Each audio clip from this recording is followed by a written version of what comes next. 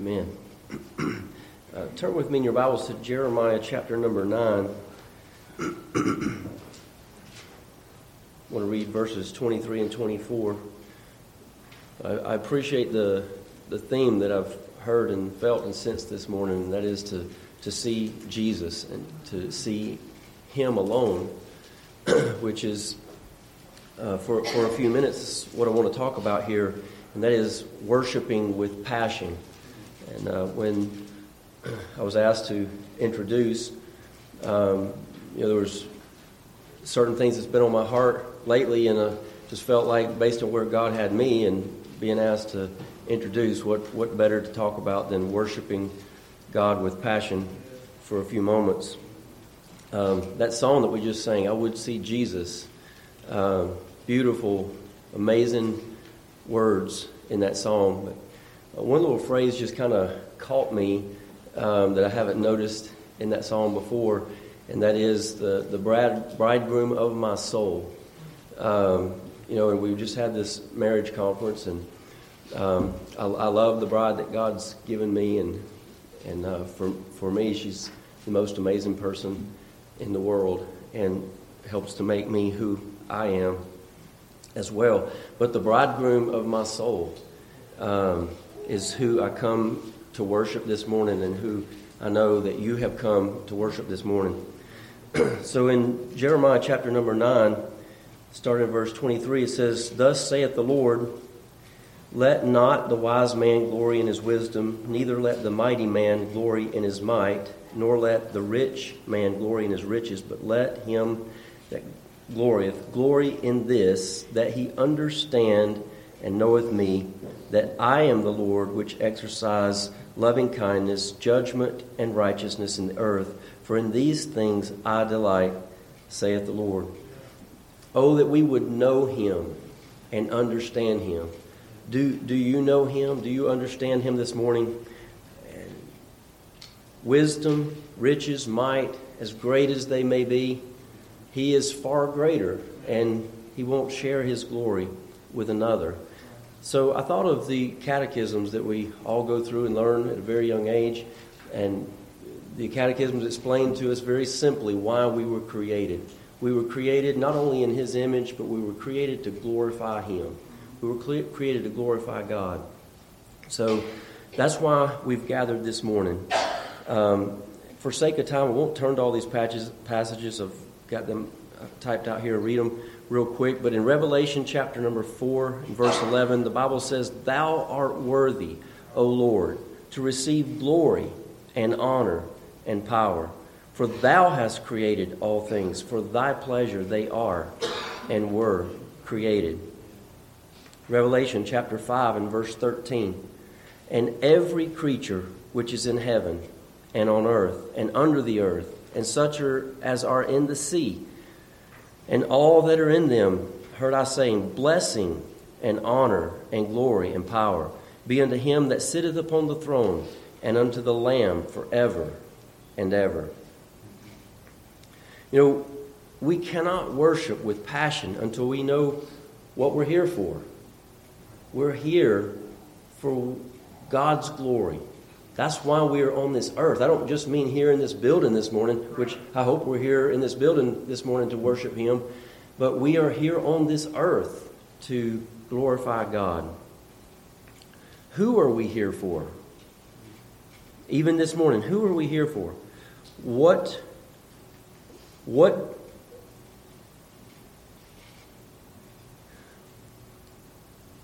are we doing here? Who are we here to see? Are we here to see friends? Are we here to see Pastor Marvin get up in front of us? Are we here to see or be seen? Is it our new dress or boots? What are we here for? All the way down to the very young children. Why are you here this morning? What's on your mind? Perhaps someone had a difference with their wife this morning, or husband, or children. Maybe children had a difference with their parent this morning. Maybe there's something lying between a parent and a child. Maybe there's something between siblings. Perhaps someone's stressing over work or things at home. Maybe it's some project you want to do, or friends that you can't wait to see later or get with. Something else going on this week. But this morning, may God help us to clear our minds and to see Him and to worship with passion. We should only come here for one purpose, and that is to worship God. Children, this morning, if you're waiting on perfect parents to worship God, or you're waiting on perfect parents to be obedient, you'll never worship God, and you'll never be obedient. You'll never benefit from God's blessings regarding obedience. You're never going to have perfect parents. And the same thing can be said to us parents. We're waiting on perfect children to get our families together. We'll be waiting too long. So how do we approach everything else in life? Think about the ball games you go to. Maybe sports is not your thing in life. What is your thing?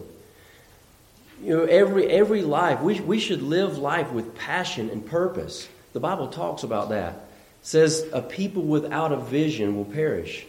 So what is your vision? What is your purpose and passion in life? But that's another whole subject within itself for another time. As we approach the things in life that we are passionate about, we do it with excitement. We do it with anticipation and joy. You know, going back to the ball games, I'm a big sports fan. I know we got a lot of sports fans here, so I'll use sports even if that's not your thing. But we go to games and we hoop and holler, and we get into that. We get excited. And the older we get, we feel that blood pressure rise too. So watch out for that. But we get into it with passion. I mean, sometimes we really lose our mind and scream just as loud as we can because we're excited about our team. Do you have that kind of excitement this morning as you gather here to worship God? Because if we don't, if that's not somewhere inside us, something's not right in our lives. We need to worship God with passion. We should come to worship Him with passion, with a longing to be here and to feel and hear the Spirit of God within us. When I was pretty young, probably about the age of many of you here this morning, I'm guessing in my early teens or throughout my teens, there was an old preacher that I used to hear preach from time to time, and he was not Primitive Baptist. I didn't come up in a Primitive Baptist church, but I come up in sovereign grace and the doctrines of grace and believing in God's sovereignty and election.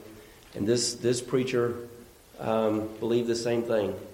But as he got up to preach, I don't really remember a time when what I'm about to tell you didn't happen. But it didn't take him long to get into the message until, he was screaming just about.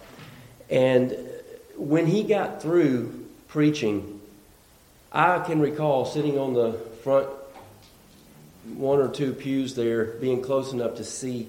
He would get down and he would walk. And there was sweat dripping from the end of his tie. Now, did that make him holy? No, not at all.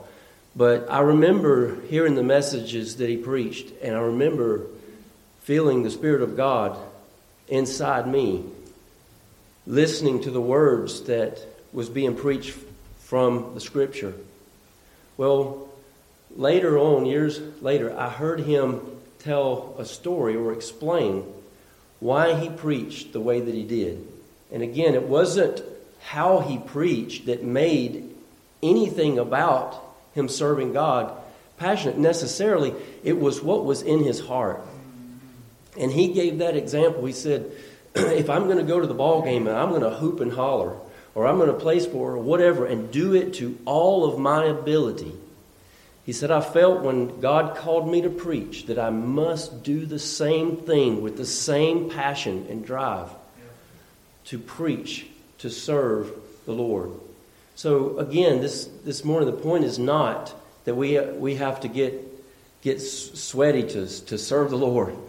The point is to do it with passion, to do it from our hearts. It's not about the show. Remember, it's for the glory of God. That's why we're here, is for His glory. But to do it with passion, with zest, with zeal, hungering and thirsting after God. It's not to see me, to see you, to be seen or to be seen, but to seek first the kingdom of God. That's what the Scripture says, to seek first. Was your first purpose coming this morning to seek the kingdom of God, to worship Him? The Bible also tells us that God will not share His glory with another. In Isaiah chapter 42 and verse 8, I am the Lord, that is my name, and my glory will I not give to another, neither my praise to graven images. You know, it's not about being seen or being heard. It's about serving God and worshiping Him. It's about genuinely worshiping God with passion. So going back to the ball games, we hoop and holler like a crazy person sometimes, but you know, what would we think this morning if someone stood up to praise the Lord? What would we think if someone ran an aisle? You know, what would you think about that? Would you be willing to do that? What if somebody raised their hands to praise the Lord? You know, would that make you feel awkward? If you did it yourself, would you feel awkward? If I did, yes, I would probably feel a little awkward. But who are we here for? Who are we to be seen by? Who are we here to see? We're not ashamed to do it at the ball game. Why should we be ashamed to worship God with passion?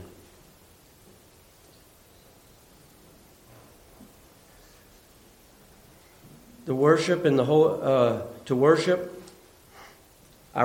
to God and the Holy Spirit was not, going back to the preacher, it was not the volume of it was not his volume of his voice or the sweat that dripped from the end of his tie. It was the worship that came from the results of the devotional passion, the exuberance that resulted in the sweat, in the volume of his voice. I'm not saying Brother Marvin has to get up here this morning and have sweat dripping from the end of his tie. Might all be shocked by that. It's about passion, burning desire to worship God. It's about the comparison of what we're willing to do in other areas of our life. Are we willing to serve God that way?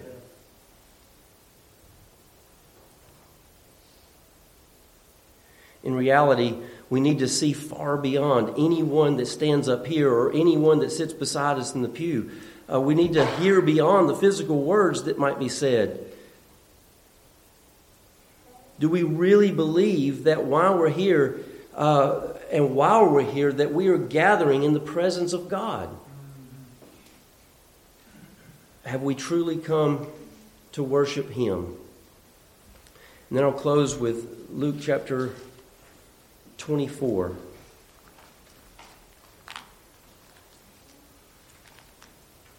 In verse 32. Really, to get the best context here, we would need to read additional scriptures, but we'll just read verse 32 where it says, "And they said one to another, 'Did not our hearts burn within us while He talked with us by the way, and while He opened to us the scriptures?'"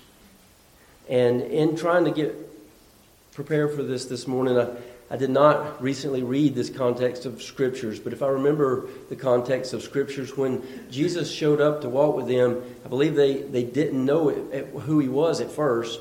But if I'm incorrect about that, forgive me. The point is, as He walked with them along that way, their hearts burned within them. Does your heart burn within you this morning? Does your heart burn with you any morning in passion to serve the Lord? I pray that it does. And if it doesn't, I pray that it will. Dear Lord, again, we bow before You this morning and just thank you for the opportunity to be here. We thank you for your word that's forever settled in heaven. We thank you for the Spirit of God that you've sent to dwell in us, to guide us, to direct us, to give us the understanding of your word, to give us the understanding of you. As you pointed out to us in Jeremiah, we can understand you. Not the depth, not the breadth of your greatness, but that's why you've sent us the Holy Spirit. Lord, we thank you for the understanding that we've been given to believe in your word and to see you and to know you. And as Pastor Marvin comes this morning, we pray, Lord, that you would give him liberty and may his tongue speak the words that you would have for us this morning. Let it fall on good ground in our hearts to bear forth fruit in due season. Most of all, may we all see you high and lifted up, and may we worship and praise your greatness. We ask these things in Jesus' name. Amen. Praise God from whom all blessings flow. Praise him, all creatures here below. Praise him above, ye heavenly hosts. Praise Father, Son, and Holy Ghost.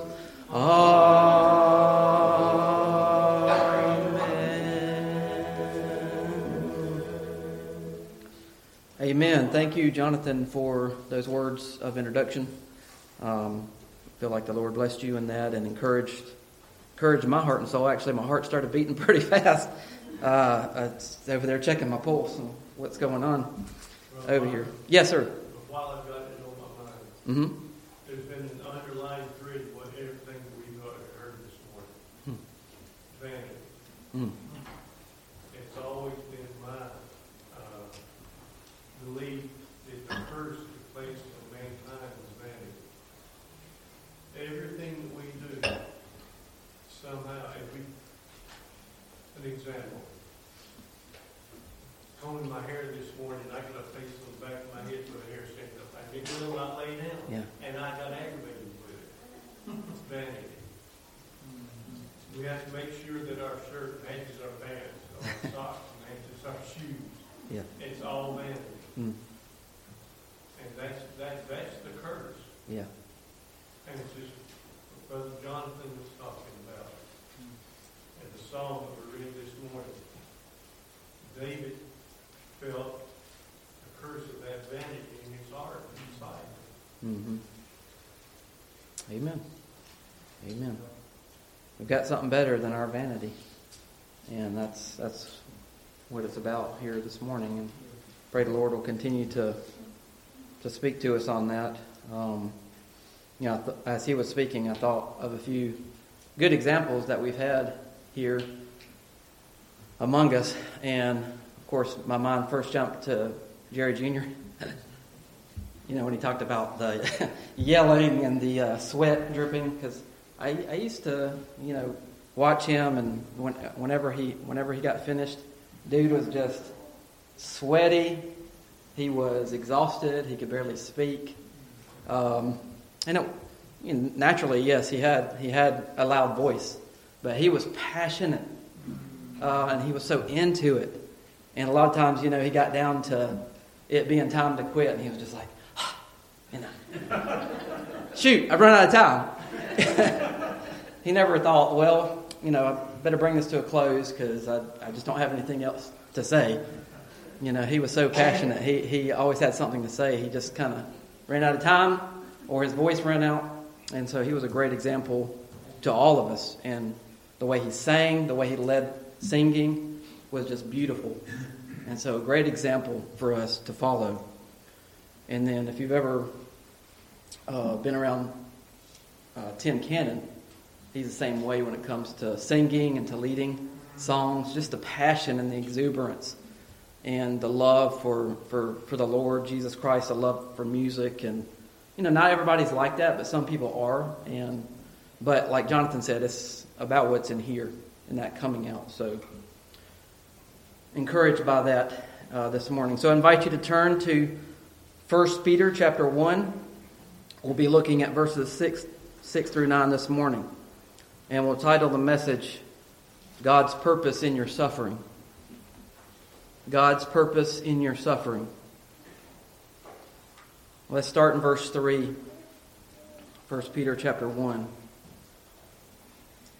Blessed be the God and Father of our Lord Jesus Christ, who according to His abundant mercy has begotten us again to a living hope through the resurrection of Jesus Christ from the dead, to an inheritance incorruptible and undefiled, and that does not fade away, reserved in heaven for you, who are kept by the power of God through faith for salvation, ready to be revealed in the last time.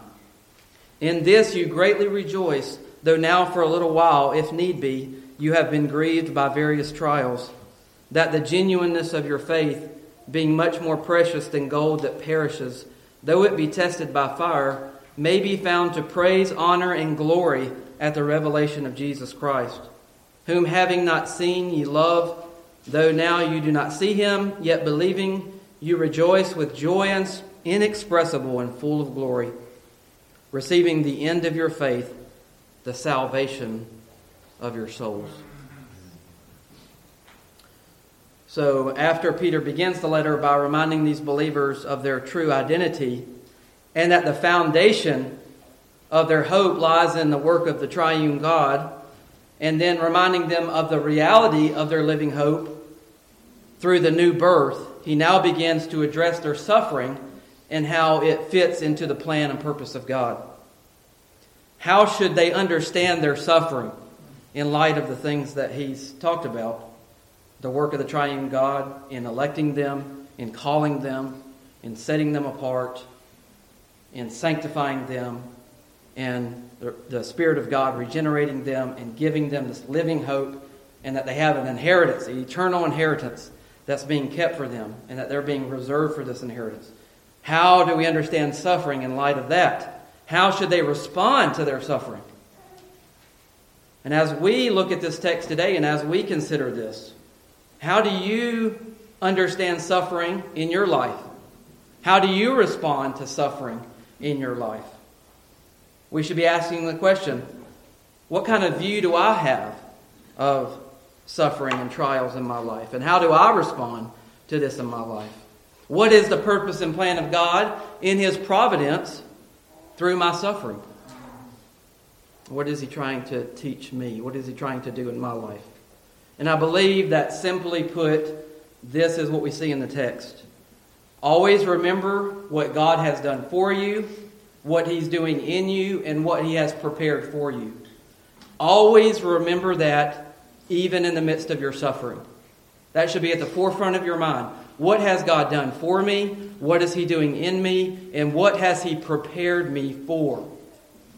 And if you do that, then you'll have the right view of suffering. You'll have the right attitude in suffering.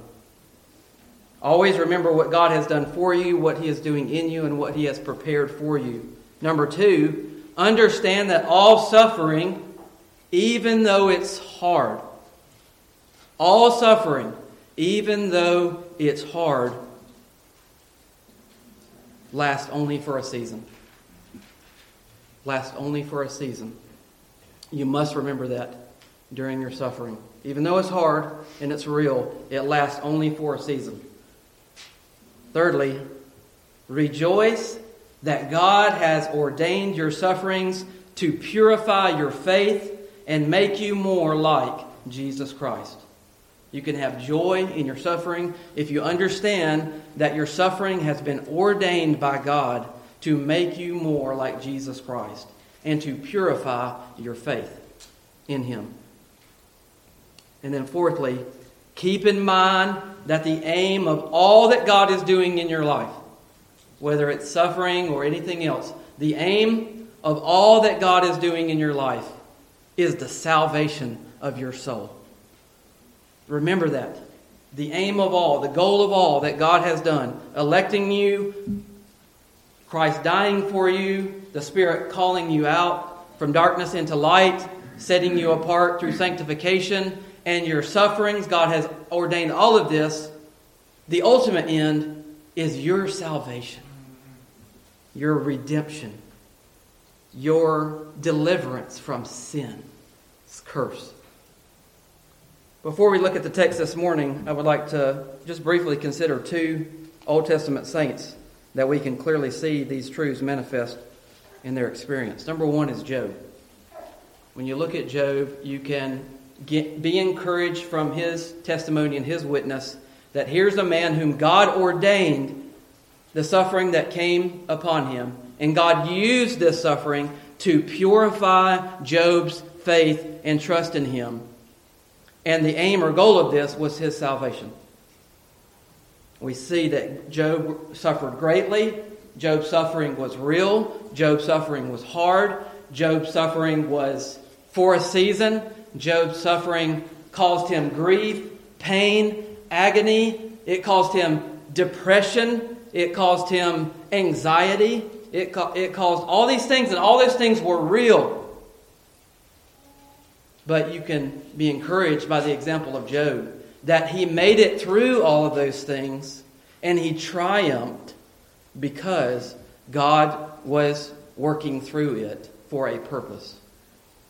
Another example is Joseph, a great example of one who loved God with all his heart, soul, strength, and mind. He loved his parents. He loved his brothers, even though they treated him harshly. He was unjustly treated. He was thrown in a pit by his brothers. They sold him as a slave to Egypt.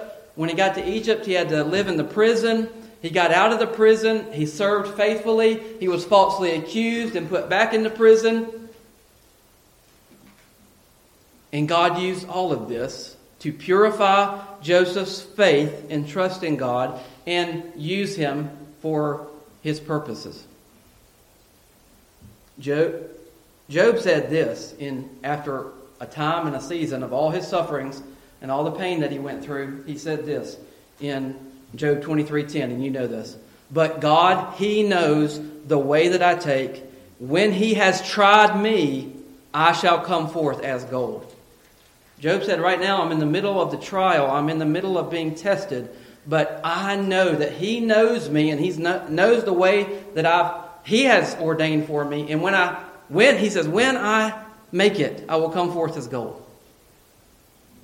And then Joseph said this in Genesis 50, verse 20, when he's talking to his brothers, when they're fearing about how he's going to respond to them and what they did to him. He says this, but as for you, you thought evil against me, but God meant it unto good, to bring to pass, as it is this day, to save many people alive. God used your evil. He took your evil, what you meant for evil. He used it for good. I had to suffer. I had to be tried for the salvation of many people. So he understood the importance of suffering. And then one last verse to keep in the forefront of our minds as we go through 1 Peter in general is always Romans 8:28. And we know that all things work together for good to them that love God, to them who are the called according to His purpose. God uses all things for your good, and that includes suffering. I think that we fall way too short, and we don't glorify God at all when we say that God has nothing to do with suffering. And there are many people who believe that. Suffering is because of the devil. Suffering is because of sin. God works despite that. That's not the truth of Scripture. And that doesn't give all the glory and honor to God. God has ordained suffering. And God works in and through suffering for your good. Ultimately, for your salvation. Now, let's look briefly at our text. And I want to encourage you with 3 truths about suffering as it relates to the purpose and plan of God in your life.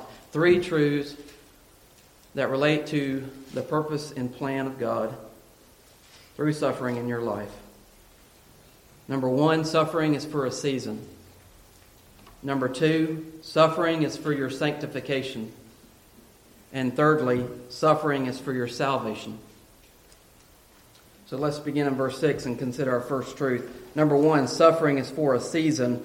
He says, wherein you greatly rejoice, though now for a season, if need be, you are in heaviness through manifold temptations.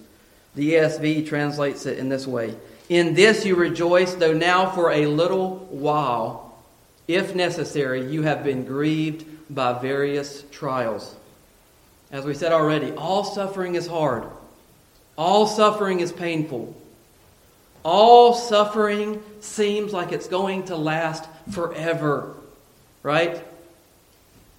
David would say this, that though sorrow lasts, through the night, it seems like that morning is never going to come. Sorrow is lasting through the night. But he said, but joy comes in the morning. But in the night, it seems like the morning's never going to come. If you've had those kind of nights, then you understand what he's talking about. When you're in the night, it doesn't seem like it's going to end. But if we believe and we have this hope, this living hope that's alive and that's vibrant, and this joy and this passion for the glory of God that Jonathan talked to us about this morning, then we know that even though the night is long, yet joy comes in the morning. And God is working in the night season and all the day long. So suffering is hard. Suffering is painful. And all suffering seems like it's going to last forever. But first, remember this. Remember that the heart of Christ is touched with your suffering. Never think that all suffering is punishment from God. Now there is suffering. Jonathan has said there is suffering that is a result of us sticking our hand into the fire. But there is suffering that happens to us that is because of sin and is because of the devil. And the heart of Christ is touched with our grief. He's touched with our suffering. We studied this when we went through the series about how Christ is gentle and lowly. And that the heart of Christ, the way that you see the heart of Christ the most is when we are suffering. Even when we have sinned, the heart of Christ bursts forth in grief and in joy, and then in meeting us in our grief and our pain. So remember first that the heart of Christ is touched with your pain. He sympathizes with you. He empathizes with you because he went through pain and suffering like no one else has. And he holds your hand all the way through the suffering. So the writer of Hebrews tells us that we have a high priest who is touched with the feelings of our infirmities because he was in all points tested like we are, yet he never sinned. He helps you carry your burdens.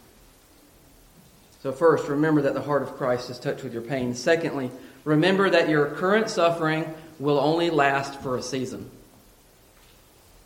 It will only last for a season. We have some suffering that is just for a short while in our life. It's just temporary. It doesn't last long. We have other sufferings that last longer and that may endure. You may have a suffering that endures your whole life while you live here on this earth. Still a little season, as Luke said. Our life is but a vapor, which appears for a little while and then vanishes away. So ultimately, when you're talking about span of eternity, even if we suffer our whole lives, it's for a season. It's for a little while. So remember that. And so we see in the text that we're looking at this morning that the first thing Peter does is remind them that they can have joy even in the midst of suffering because of what God has done for them, what he is doing in them, and what he has planned for them. That's what he did in the preceding 5 verses. And then he goes on to say this is what it looks like in your life now while you're going through the suffering, wherein you greatly rejoice. Or in this you greatly rejoice. This wherein that he says in verse 6, or in this, is going back to the preceding 5 verses. Talking about God electing you, Jesus Christ dying for you and being raised from the dead for you, the Spirit quickening you and filling you with His Spirit and giving you this living hope and giving you this expectation of eternal life to come, your home in heaven and the new heavens and the new earth. In this, he says, you greatly rejoice. You have that passion, you have that joy. Even, he says, even if need be for a season, you're going through many different trials. The word greatly rejoice, it means, get ready for it, to jump. Now, Jonathan talked about this, all right? You're not going to see many of us jumping in church. You're not even going to see many of us raising our hands. You're not going to hear many of us even shouting or we might get out of amen or something like that. But he's saying that if we understand what God has done for us and what He's doing in us and what He has prepared for us, and that we understand that even in the midst of suffering, God is doing something for us, he says, you can jump for joy. You can be full of joy. This is overwhelming happiness, overwhelming excitement that leads to something happening on the outside. Now, Jonathan said all that already, and I think that was a great illustration that when we're passionate about something, you usually see it come out. That's not always the case. There are some things that we're passionate about that you don't see come out of us. Some of us keep things in, even though we're passionate about them. Other people, you're going to see and hear everything that they're passionate about because that's their personality. But I think ultimately that if we are really passionate about something, we'll at least say something about it. It might not be in an exuberant way, like Jonathan talked about, but you're going to see it. And this is what Peter's doing. Remember, he already did it in verse 3. Blessed be the God and Father of our Lord Jesus Christ. He's breaking out into praise when he's thinking about what God has done in his life.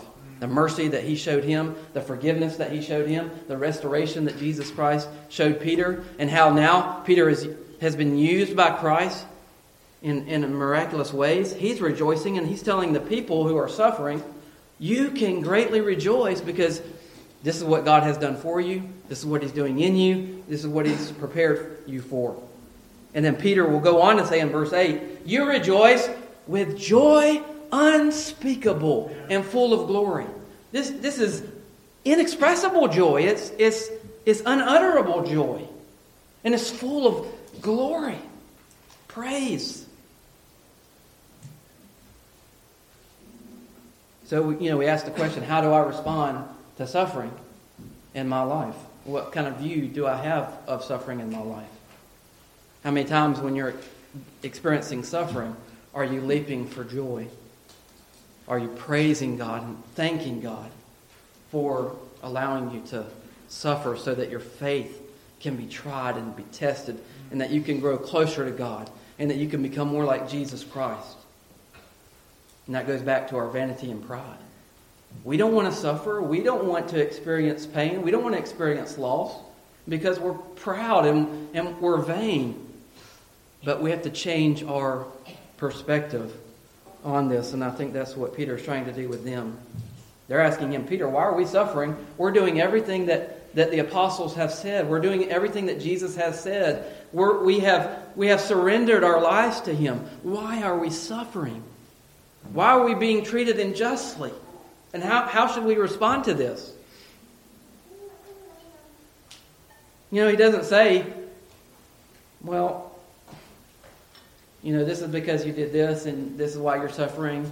He doesn't say, well, you should really just not talk about it. You should just press on and put on a good face and, have a fake smile and act like, nothing's wrong and you should just be a good Christian. No, he says, your suffering's real. He says, if need be, you are in heaviness. That means great grief. So it's real. But he says, don't lose the perspective that even though this is real and even though this is heavy, yet it's for a season and God has a purpose and a plan in it. And he wants you to have joy. All this is for your joy, not for your pain. And we go back to the illustration of why does a parent discipline their child when they do something wrong? It's not because they enjoy inflicting pain on their children. That's child abuse. That's wrong. That's sinful. We lovingly discipline our children because we want them to have joy. And when they sin, they rob themselves of joy. And we do the same thing.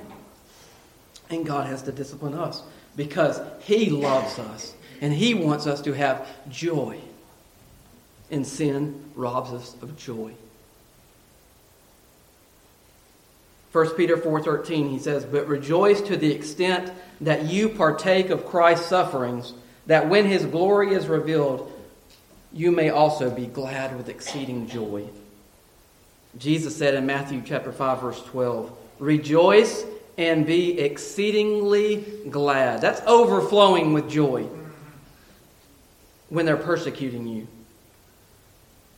That when His glory is revealed, you may also be glad with that was another verse. "Rejoice and be exceedingly glad, for great is your reward in heaven. For so they persecuted the prophets who were before you." Sproul said the Christian life in all circumstances is to manifest that fruit of the Spirit, joy. In all circumstances. The fruit of the Spirit is always there, joy. For a season.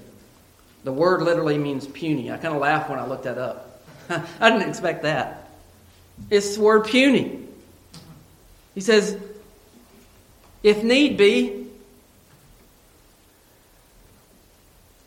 for a little while. Sproul also says that Peter mentions that their trials are temporary, but he also says that they have a purpose. Trials are temporary, but they have a purpose. A great example, he goes on to say, of Christians having joy even through suffering are the slaves in early American history. The believers. I mean, you want to be encouraged by somebody, and I did a little bit this week.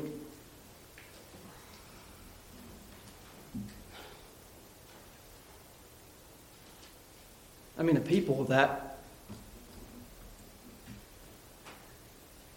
get emotional thinking about it, but treated so harshly and so unjustly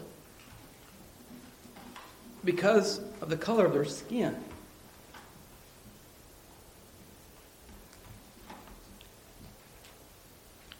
But yet, those that were true believers, in many cases, they never complained. And they had such a great example because one of the things that sustained them through that time was singing, worshiping, the worship. And some of the greatest songs that we have came out of that time period, the spiritual songs that came and were born out of suffering for Christ.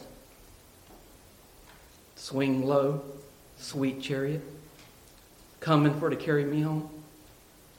I looked over Jordan, and what did I see? A band of angels coming after me. I said, look, we're suffering for a little while, but chariots await to take us home.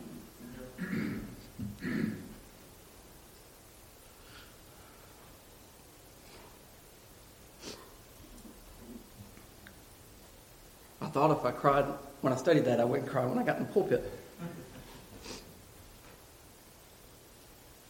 Peter would say in chapter 4, verse 7, the end of all things is near. Therefore, be serious and watchful in prayer. You're suffering, even though it's hard and it's the night season, the end is near, brothers and sisters. The end of your life The end of this time in history, the end of the world as we know it, the time is nearer now than it has ever been. So be watchful, be serious. In chapter 5, he'll go on to say, and after you have suffered a little while, the God of all grace, who has called you to his eternal glory in Christ, will himself restore, confirm, strengthen, and establish you. Paul says in 2 Corinthians 4:17, for our present troubles are small and won't last very long, yet they produce for us a glory that vastly outweighs them and will last forever. If need be, he says, we do need it.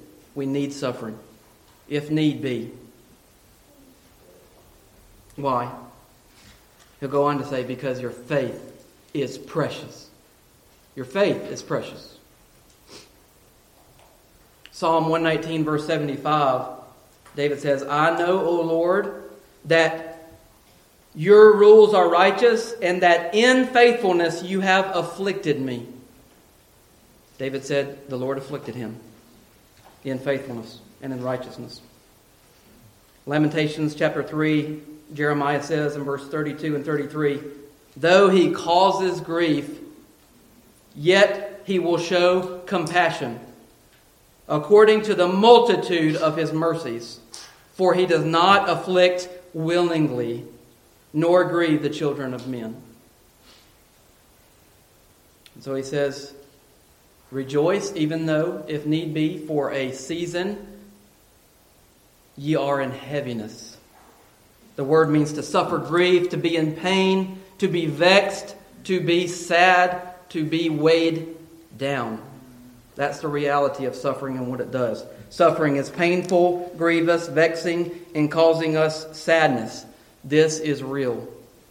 And we admit that it's real, just like David did, just like Job did. Job says in Job 9, 27 through 28, if I say I will forget my complaint, I will put off my sad face and wear a smile, I am afraid of all my sufferings. I know that you will not hold me innocent. Job says we can't put on a fake face. Job tore his mantle, shaved his head, and covered him in sackcloth and ashes.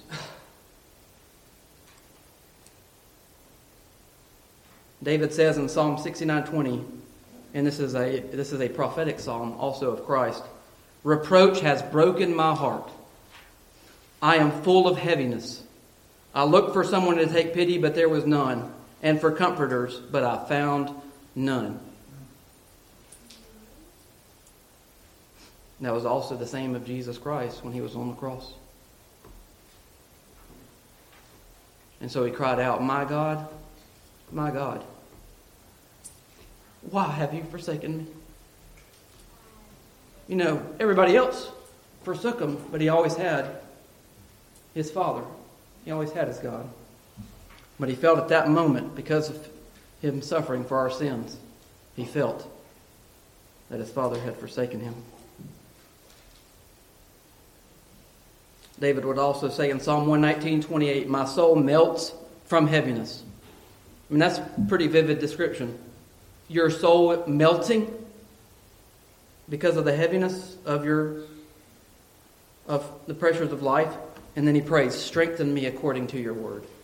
Where do you get the strength when you have that kind of heaviness? How do you get the joy when you have that kind of heaviness?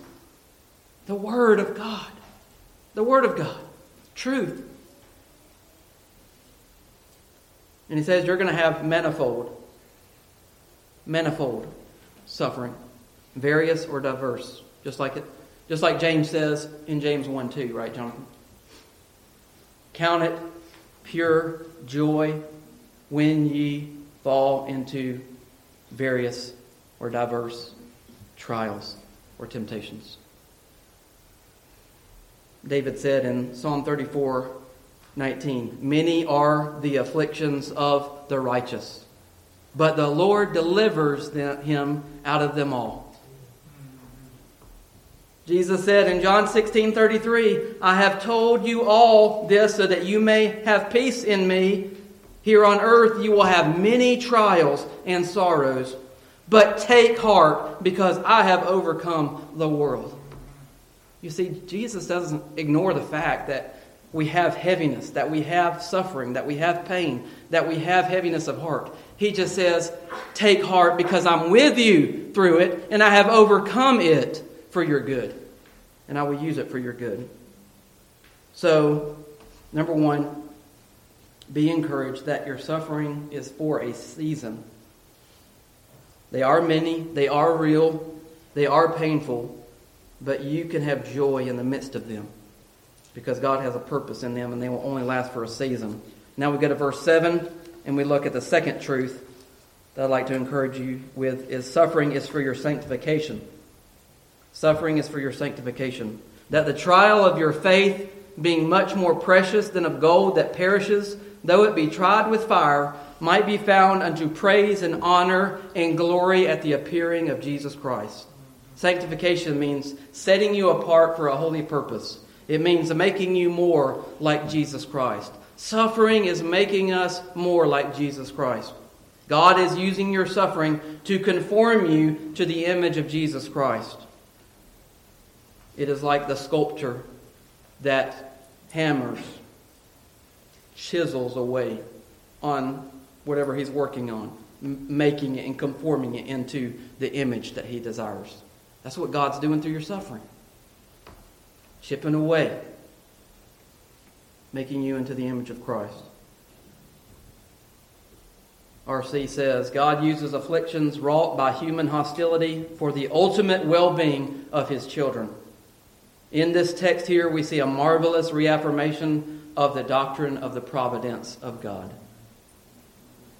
He also says, the hand of God trumps the evil intent of those who would wound you, and he uses in his gracious providence those various experiences of affliction and pain for his glory and for our ultimate edification. The word says so that, in order that, the trial, the authenticity, the genuineness, the trustworthiness of your faith, that's what's being tested. That's what's being tried. More precious means of great value, very costly, extremely valuable. Your faith, your trust in God, your dependence upon God, that is what is of extreme value to God.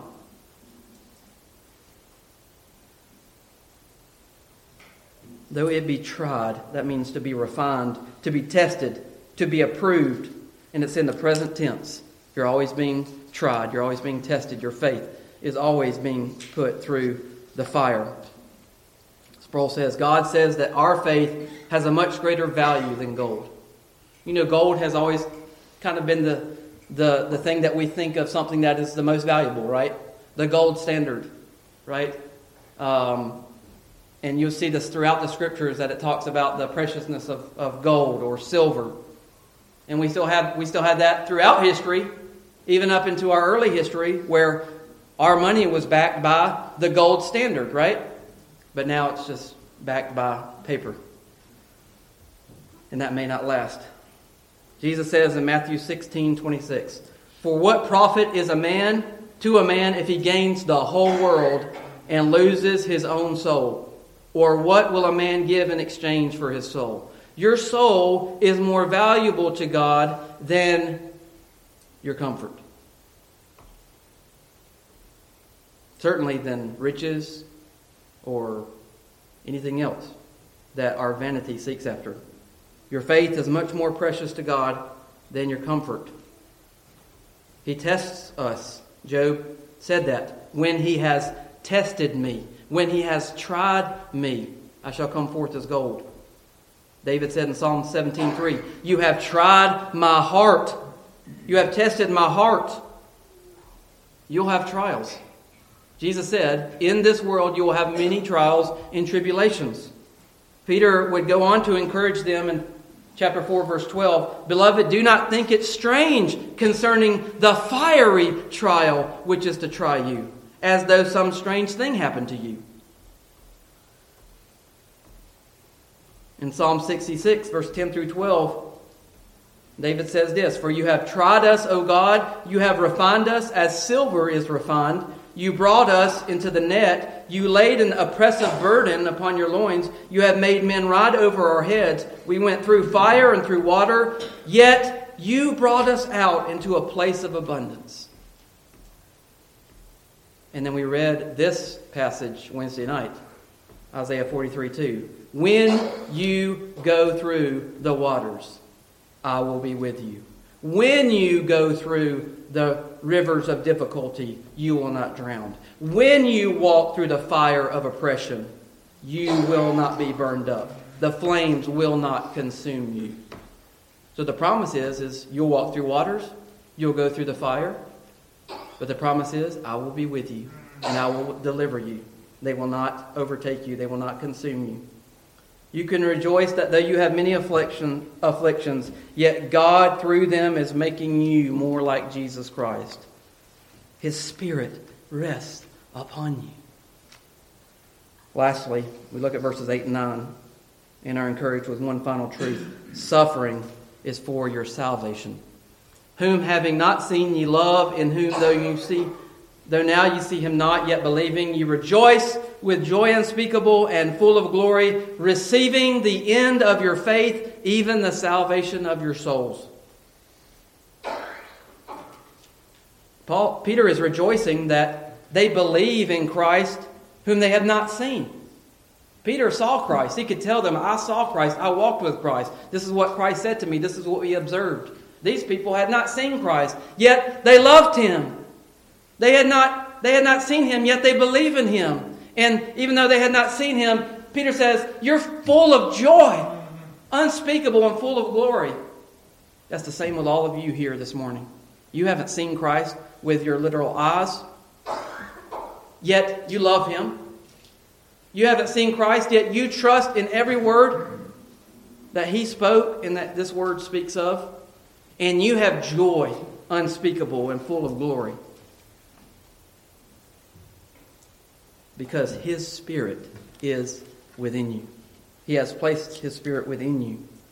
And therefore you have the eyes of faith. Eyes of faith. He is trying our faith like gold that is tried in the fire, to purify it, to remove the impurities, to remove the things that aren't pure, to make it pure, to make it praiseworthy, to make it glorious. John said to his disciples, John records that Jesus said to his disciples after upbraiding them for their lack of faith in him, not believing the report of the women who came and told him that he was alive, some of them still not believing when yet he had appeared and the others weren't there. He said, "Blessed are those who have not seen and yet believed." That's you today. We want to know the love of Christ that passes knowledge. Passes knowledge. Faith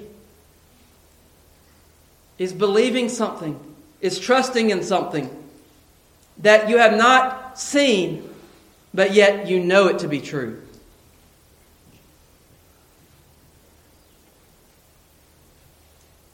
And so Paul would say, "Well, we look not at the things which are seen, but the things which are hidden." He's going to say, "For we walk by faith and not by sight." You know, this is why suffering comes a lot into our lives, is because we're walking by sight. And God says you need to get your eyes off of that and get your eyes back on me. Your faith, the object of your faith is me. The object of your worship is me, not yourself, not anything else.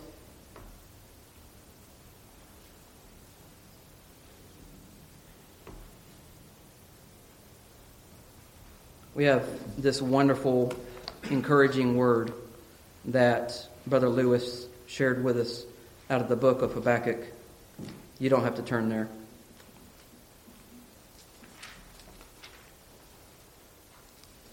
They were going through a lot of suffering, a lot of pain, a lot of dark days. And they were going to. But they had this hymn of faith that they would sing. Though the fig tree may not blossom, no fruit be on the vines, though the labor of the olive may fail, and the fields yield no food, though the flock may be cut off from the fold, and there be no herd in the stalls, yet I will rejoice in the Lord, and I will joy in the God of my salvation. The Lord is my strength. He will make my feet like deer's feet, and He will make me walk on my high hills, even in the midst of the darkness, even in the midst of the suffering. Yet we will believe, yet we will rejoice with joy unspeakable and full of glory, receiving the end of your faith. The goal, the aim of your faith is your salvation. Your salvation, your deliverance, your rescue, your safety. You know, the Old Testament saints, they had faith. And it says, these all died in faith, not having received the promises, but believed them and were assured of them. And they were ultimately, the end of that faith that they had was the salvation of their souls. The end of your faith, the end of the aim and the goal of all your suffering is the salvation of your soul. That's more precious than your comfort. That's more precious than your money. That's more precious than your sleep. That's more precious than even relationships. It's more precious than anything that we consider valuable in this life. Your faith and what it leads to, your salvation, is the ultimate goal. And so that's why we can have joy in the midst of suffering. Because God is saving us. God is saving us for something much greater than what this world has to offer. Much greater than all the vanity which we hold so dear. He has chosen you. He has died for you. He has redeemed you. He has called you out. And He is keeping you by His power because He has reserved an inheritance for you that is never going to fade away, that can't be touched, that can't be corrupted, that can't be defiled. And He's keeping you for that inheritance. Right now you're having to suffer for a little while. And it's painful. It's hard. But just remember the joy. The joy of the Lord is your strength. So be encouraged, brothers and sisters, and listen to the words of Christ. Come unto me, all ye that labor and are heavy laden, and I will give you rest. Take my yoke upon you and learn of me, for I am gentle and lowly. You will receive rest for your souls. Go to Christ in the midst of your suffering and have that joy that will make you jump